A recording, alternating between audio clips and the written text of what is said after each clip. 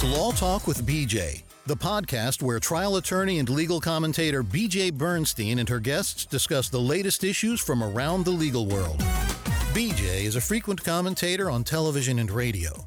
She's unique in that she not only comments on legal issues, having been lead counsel on numerous high-profile cases of national interest, but her relatable personal style allows the viewer to understand the law behind the headlines and why it's important. Now, here's your host, BJ Bernstein. Welcome to Law Talk with BJ.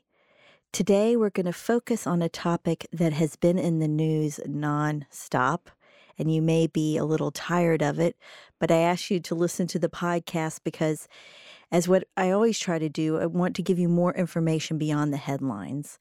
And the headlines, of course, have been focused on the federal prosecution of Manafort with regard to his actions during the campaign for President Trump. He was a former campaign manager and was just recently sent to prison for about 7.5 years. And there has been a ton of controversy and discussion about whether that sentence was right, fair, just, and what a regular person would get. And in turn, it leads to a discussion of the differences between the federal system of justice and what the states do, and in particular, the federal sentencing guidelines. And to help me get through this is someone who is extremely experienced, Jamila Hall, a partner at the law firm of Jones Day in Atlanta, Georgia, a former federal prosecutor, a current practicing attorney who has done a lot of work in the federal courts. She is one of the leaders of the Women's White Collar Criminal Defense Association. And she also, though, does court-appointed federal defense work. So she is unique in that she is with a big firm, but her big heart also defends those who can't afford her in that way. And it also gives her a perspective on the entire system, having been on both sides. So welcome, Jamila. Thank you so much, BJ. I'm glad to be here.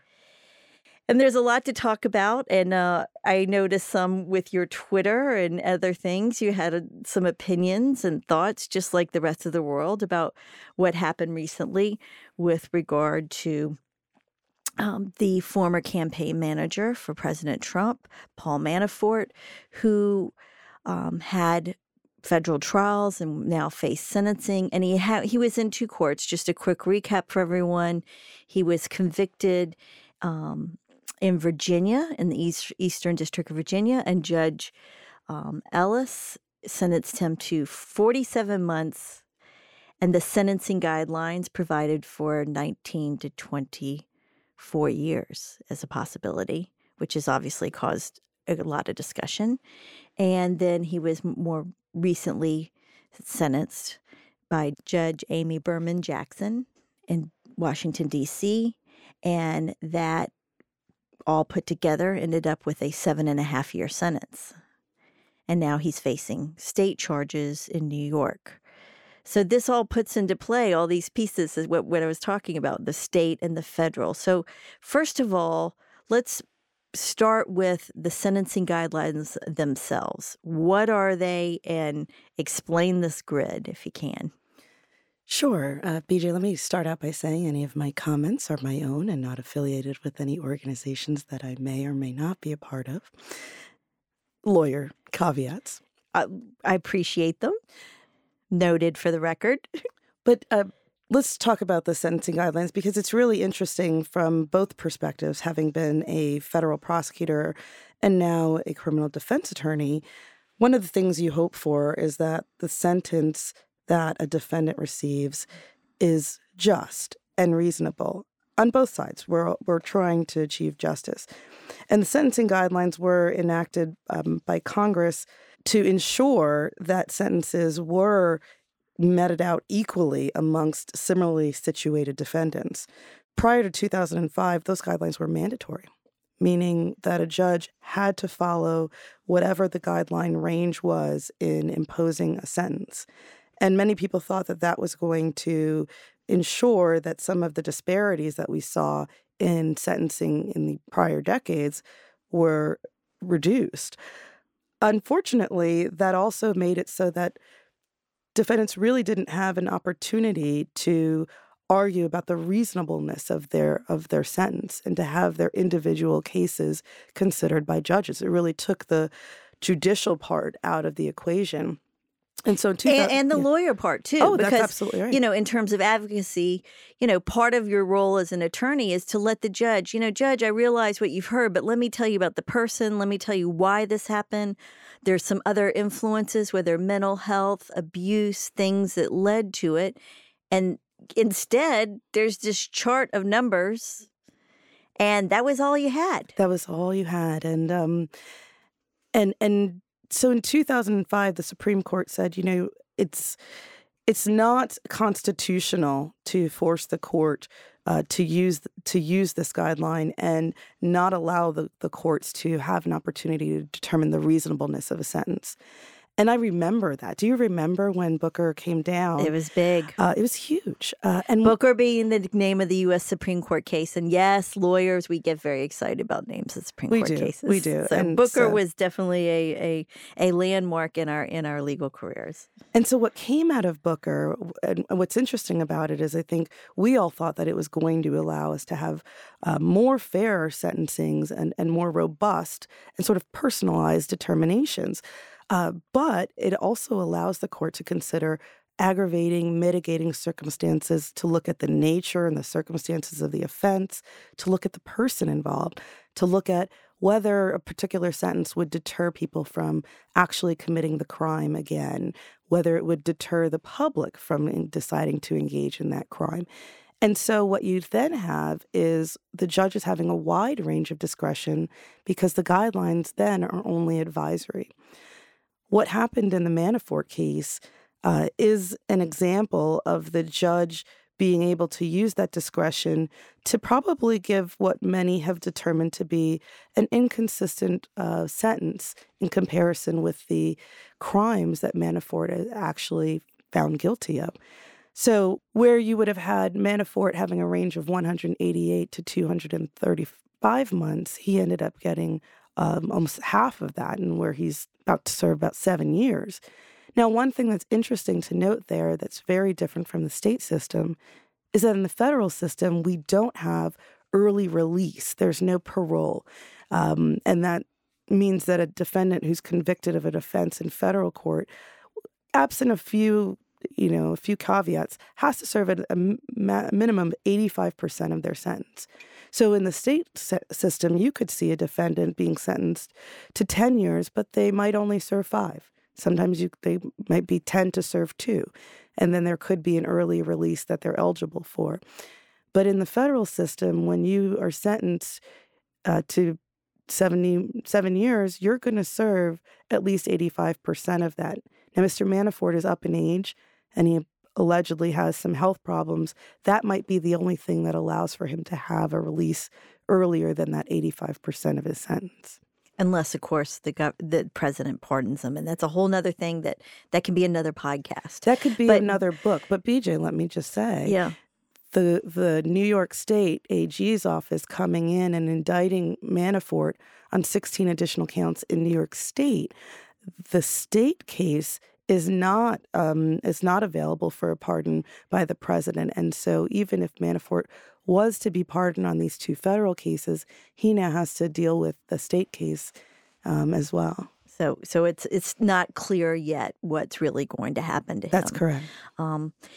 It's interesting because in some ways it is, when you see the grid and when you see the numbers, there is something to be said for knowing about how much you're going to serve of what you're given, and that there's some uniformity to it in terms of your family, you getting your arms around how much time you're really going to serve. And so those are some of the benefits that probably came from the grid system. But as you pointed out, the other part of it is it really takes out the individual and those nuances as to why you and I are different. Why, if I go outside and go to a restaurant, pick 5 people, and they tell me their life story, each one's going to have an unusual life event that affects their point of view. Yeah.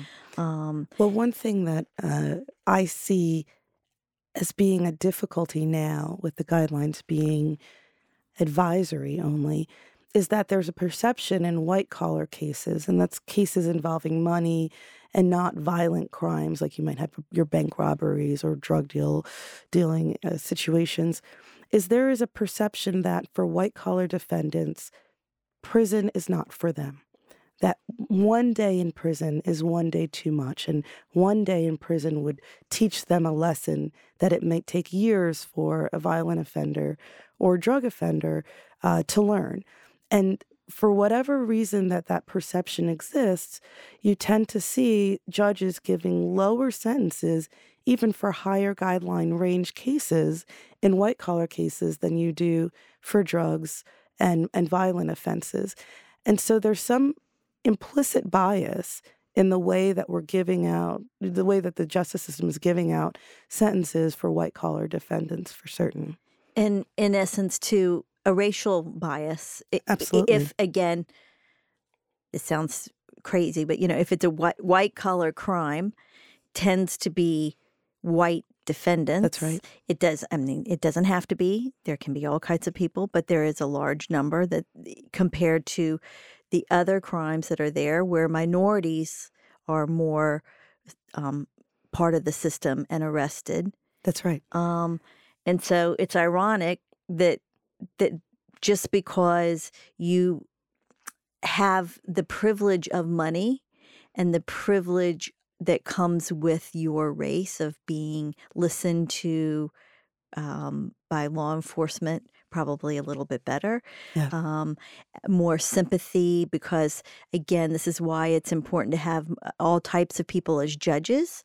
Right. There's only, of late, there's been more and more minorities as judges and women as judges. In the state system. In the state system. In the federal system, it's still a heavily white male group of judges. Yeah. And so with similar life patterns, gone to a good school, parents got you going to a good school. That's another podcast about what parents are doing to get to supposedly the best education for their perfect child. And there's nothing wrong for wanting the best for your child, but there's got to be some realization that the racism is built in. And it's up to us now to break that, and in trying to make it fair, we're not always making it fair. Well, one thing that's really interesting to note is when I was a federal prosecutor, one of the arguments that we would have for higher sentences on the white-collar cases is that if you give out a sentence, let's say like Mr. Manafort received, people will make that calculation in their head. Well, I'm going to commit a $20 million fraud. And if I get caught, perhaps I'll serve 3 to 5 years in prison.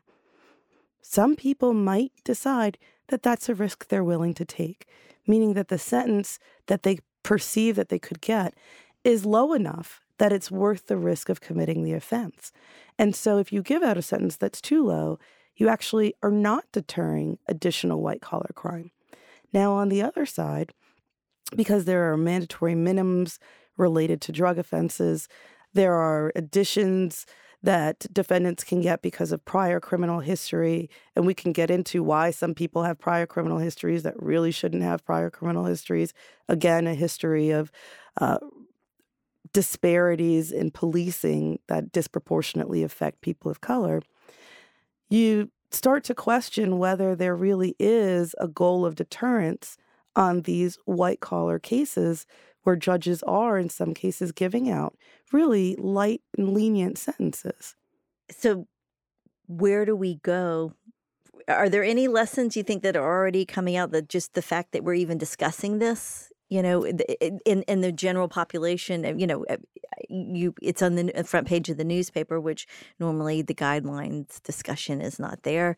It's a subject of editorials, and turning on television news at night, it's debated in a way that I can't remember in a very long time. Yeah. That people start to realize that this is what's there, and pushing their elective representatives to say, really, this system is not necessarily working its best. Well, what I think we've seen in the last year or so is a re-engagement of citizenry, where they're understanding that the people that they vote for actually have an impact on the judges that are ultimately appointed to federal court. And that is the case. And so we know that because of the composition of the Senate Judiciary Committee, we know that they are going to make the determining factors about which judges are ultimately approved to be on the federal district court. And those are lifetime appointments. Understanding how important that is has now become part of our populace. And so people are re-engaged in looking at who they're putting into these roles to be able to make those decisions about the gatekeeping function of who's ultimately going to get on the bench. And it might not be an immediate resolution in terms of completing and diversifying the judiciary in the federal sense, but there definitely, I think you'd agree, there's definitely a change. Definitely a change. I mean, there are judges from all different walks of life that are being appointed, but there's still a lot left from before. Yes. Where it was predominantly white, predominantly male. That's right. And, if it's a job for life, and as long as you're lucid and can still do the job, you can be there. Now, yes, there is something to be said for experience. I'm not going to knock experience. No, since we I've love been practicing. saying how many years we've been practicing. Exactly. But it doesn't mean I think the hard part is that guarantee it's for life. That's right. And I realize, again, there was a reason for that, because you're less subject to the whims of politics. You're not going to be influenced by having to raise money for campaigns. In the state, every state is different. We're in Georgia, but we're not the only state with mainly elected judges who face running it over and over, and that has its different problems for not assuring that we have consistency in the judiciary, and then they're at the whims of the voters every time, as opposed to what the Constitution says and the law says, and what's fair and just in that situation when it's not popular. So there are problems on each side, and what to do with it. I think you're right. Part of it is having a diversity of folks being on the bench. And there's some more activism that we're seeing on the state side. And so I think New York is really taking this lead of policing the federal system in a way we haven't seen in quite some time. And so where we saw that Mr. Manafort received a sentence that many might consider too lenient, on the day that he received his second sentence, that's and ultimately going to run concurrently with the first, and that means running at the same time, so a total of 7.5 years, New York releases an indictment on 16 additional counts. And those could be found to run consecutively.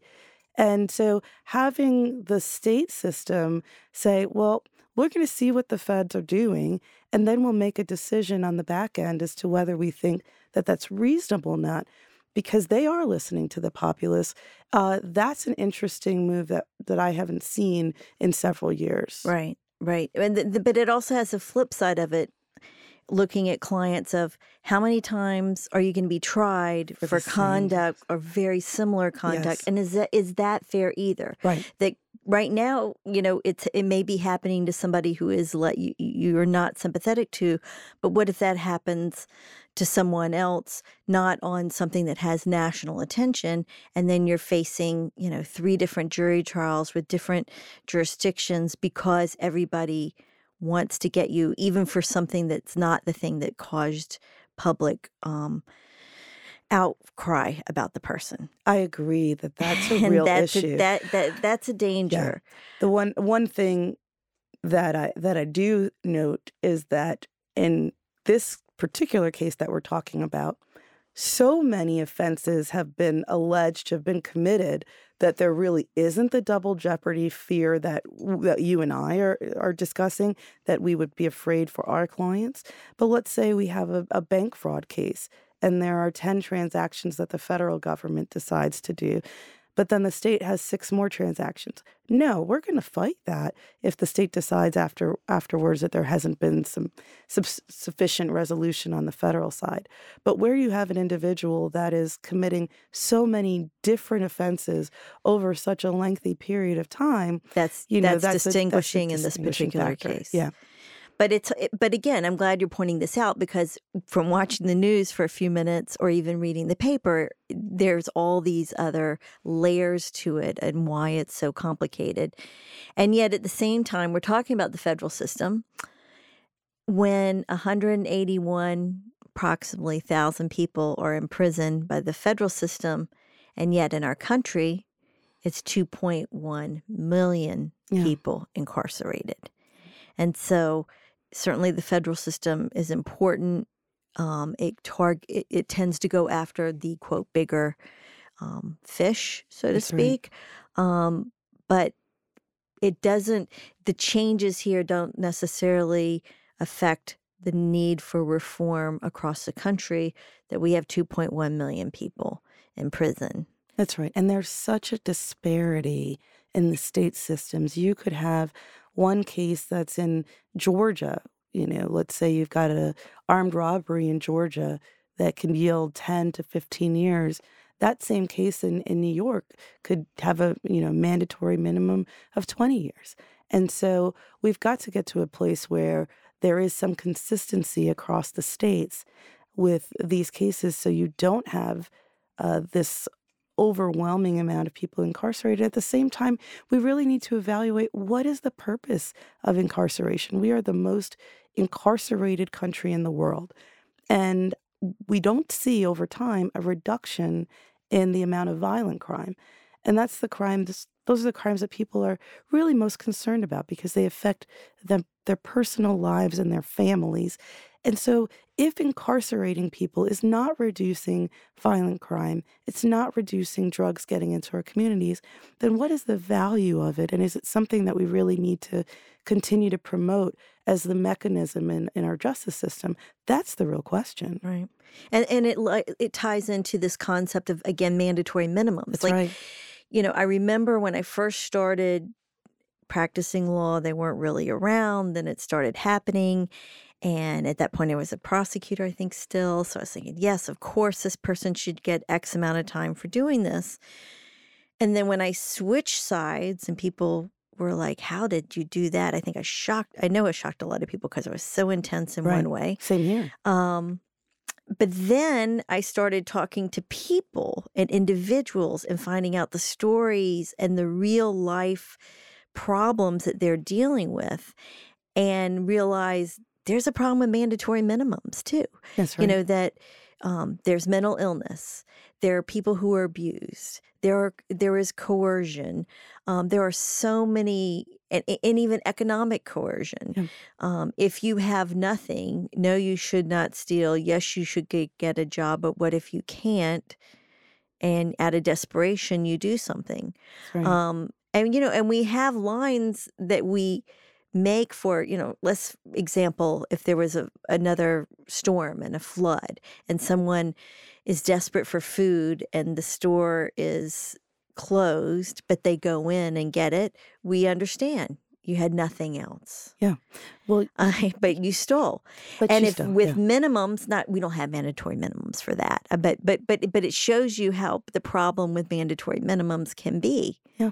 Even with just the enforcement of certain regular statutes. For example, there's that woman in Connecticut who, and there's several studies that have come out to show that the amount of funding for public education is disproportionately given out to communities in such a way that communities of color are not receiving equal amounts to communities with exclusively or majority white families. And there was a woman in Connecticut who used the address of her employer to get her son to be able to go to a better school. and who was ultimately convicted for stealing the benefits of the state. So because she suffered from getting less resources for the education of her child, her attempt to rectify that ended up with her having a criminal history and getting incarcerated. That's looking at that sort of the sociological impact on some of these offenses. And so it's really difficult to think about just looking at the idea of a person stealing from the state system without understanding that underlying story about who they are and what brought them to that situation. Because we do need to, as a country, still have a moral compass, right? Right, right. And what you're saying too also, again, extends back to why people need counsel. That's right. Why you have a defense attorney. Yeah. Listen, prosecutors are important. I've had things happen that I needed a prosecutor to advocate for. I had an employee steal a bunch of stuff from me, and Oh gosh, I had BJ. I know, I was a young lawyer, and that's a story didn't even know until I was in court with another client, and then she was in court as a defendant. Oh my goodness. And I was listening to what's going on, and then I called back to my office, and the prosecutor's like, "You better check your books." And I did, and she had stole a bunch of money. And I remember thinking, "Oh my, how does this happen?" So it's a long way of saying, things happen, and it's not right, and it's not good, but, what should, why, how much punishment is needed to deter what was really going on for her situation, what was appropriate. Even though I was the victim and I wanted something done, there is a point where, it's not the infinite amount of time for having done something wrong. Yeah, that's the sense of retribution, I mean, what is going to make a victim feel whole again? Is it just getting the money back, or is there something else, knowing that this person is sort of removed from society for some period of time? Does that really make you feel like you're getting justice? I think that's one of the reasons that I was a prosecutor, and one of the reasons I do believe it's really important to have good prosecutors, is that's where the discretion is, right? Right. As defense lawyers, we're on the outside, we're beating the door down, we're trying to get the most just and best result for our client. But if you're a prosecutor, the ability to use your discretion, that first step in the decision-making process, is really one of the most important things that you've got in the justice system. Because if you're making the right decisions there, then everybody is going to benefit from it, including society, because we don't have to waste resources fighting fights that don't need to be fought. So both sides need Both sides people. I'm all for equal opportunity in the justice system. Exactly. And more students of color going to law schools, being admitted to law schools. And it's happening, but it needs to be even more. And given jobs and opportunities. And I always know with my firm, I had all kinds of, we were all, at one point I think there was 5 of us that were women, but then I hired some men too eventually. I remember. And we had a little bit of everything. And even, one of the lawyers who worked for me is now, district attorney of a county, and African-American female leader. That's right. In so many ways. But you have to give somebody a chance. Yep. And I met her and I was like, God, I need, and she had a good job, but I was like, boy, I saw a superstar. I was like, come work for me. I remember that. And I know how much she really valued how you took her on and really mentored her through the process, because that's the other thing that young lawyers need, are people that are really going to invest in them and really going to show them, how this practice operates. It's not rocket science, but at the same time, we have so much power in what we do to be able to be change agents that we really need to have young lawyers understand what we can do with the law and to actually do it. And that is a perfect segue to the tea that I selected for us today, because everybody knows with every episode of Law Talk with BJ, we sip on a cup of tea. It's so good. And it's lavender and chamomile, but the reason I chose it for you is it has corn flower in it, which is a blue flower that spiritually links to the idea of infinite potential and breaking through obstacles. And now I have chills. I was like, because I don't know, just to the guests, I don't always know where these are not scripted conversations. I just had said to Jamila, who is a friend, by the way, you can tell, that, I want to talk about the guidelines. I want to talk about Manafort. And then we went in a direction that I wasn't even expecting, but fits this exactly. Yeah. Because there is infinite potential in our system and our Constitution that people around the world don't get. That's right. And although we have criticisms and problems of it, I will fight for it every day. I think you'll fight for it every day.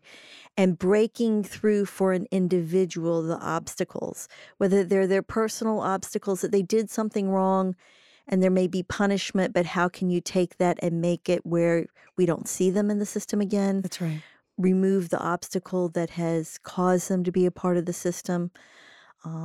Protecting victims as well, the same concept. So on that note, thank you for joining me. Thank you so much. Don't forget to plug our Twitter accounts because we're really good on Twitter. And your Twitter account is? LawGirlATL. She is a prolific Twitterer. Yes. I'm on at BJ Bernstein, but of course, I mainly just want you to listen to the podcast and spread it to your friends. We just had the 1-year anniversary, and it's been a really good year. I love this podcast. And I am so happy to have you as the first guest on the 2nd season. Oh, exciting. Well, this tea is very good, and I'm going to tell people about it, and I hope you're going to give me a couple tea bags for the road. Absolutely. Thanks. Thank you. This podcast is not to be construed as legal advice. With any legal issue, you should reach out to a professional attorney that practices law in the state and area of law for which you need information or consultation. Law Talk with BJ does not establish an attorney-client relationship, which is only formed when you have hired an attorney and signed an engagement agreement or contract. It's Law Talk with BJ music theme written and produced by Atlanta Audible. This podcast copyright 2018, BJ Bernstein, Esquire.